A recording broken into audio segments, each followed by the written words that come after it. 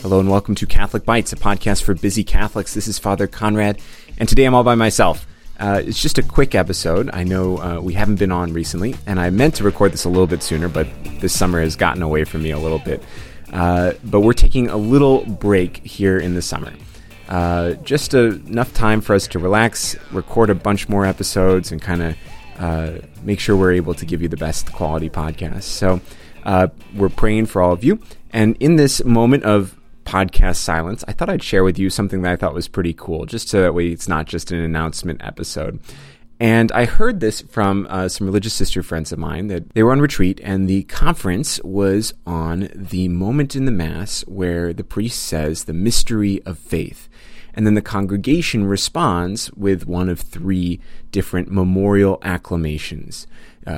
Save us, Savior of the world, for by your cross and resurrection you have set us free, or any of the other two. I'm not going to just list them all right here. But anyway, this moment is really interesting because in the rubrics it says that the priest is not supposed to say the part that the people says. I'm not supposed to say as the priest, save us, Savior of the world. Now, in practice, usually that's what happens because someone needs to start it off, and usually it's the priest. But in reality, the rubrics are specific that it's not supposed to happen that way. Why is that? Well, this priest told them that the reason why is that when the priest says the mystery of faith, it's a moment of such profound awe and reverence that he can't possibly explain or express what has just happened. Because what has just happened? What has just happened was the consecration. Jesus became present on this altar. We were brought to the foot of Calvary, and in the presence of such a great mystery, words fail completely, and the priests should just be totally in awe, not able to even express with words what has just occurred.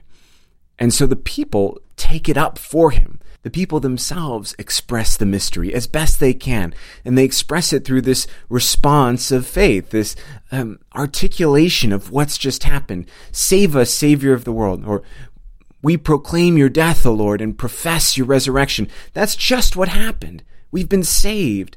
Jesus has died and risen for us, and we've been present to it. And in the presence of such a great mystery, our hearts just are overflowing. Mystery is something that we are silent in front of because our words can't possibly express it. And yet we try to. We try to plunge into that mystery. We try to discern what God is telling us, what God is calling us to. We try to comprehend him, but we fail inevitably. God's goodness and glory, the mysteries that he's laid out for us, the mysteries even of the sacraments that we approach every day, it's too great for us. So what does that mean for us as we're at Mass? Think about it. Are you in such tremendous awe at that moment in Mass that you can't possibly do it justice, that you can't possibly express how amazing this moment is?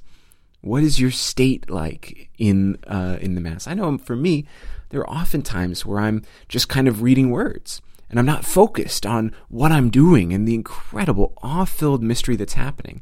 And so it's an encouragement to us to really allow our hearts to enter into the mystery, to enter into what exactly is happening. St. Ambrose has a great line where he says that we smell the fragrance of eternal life when and it's wafted to us through the sacraments.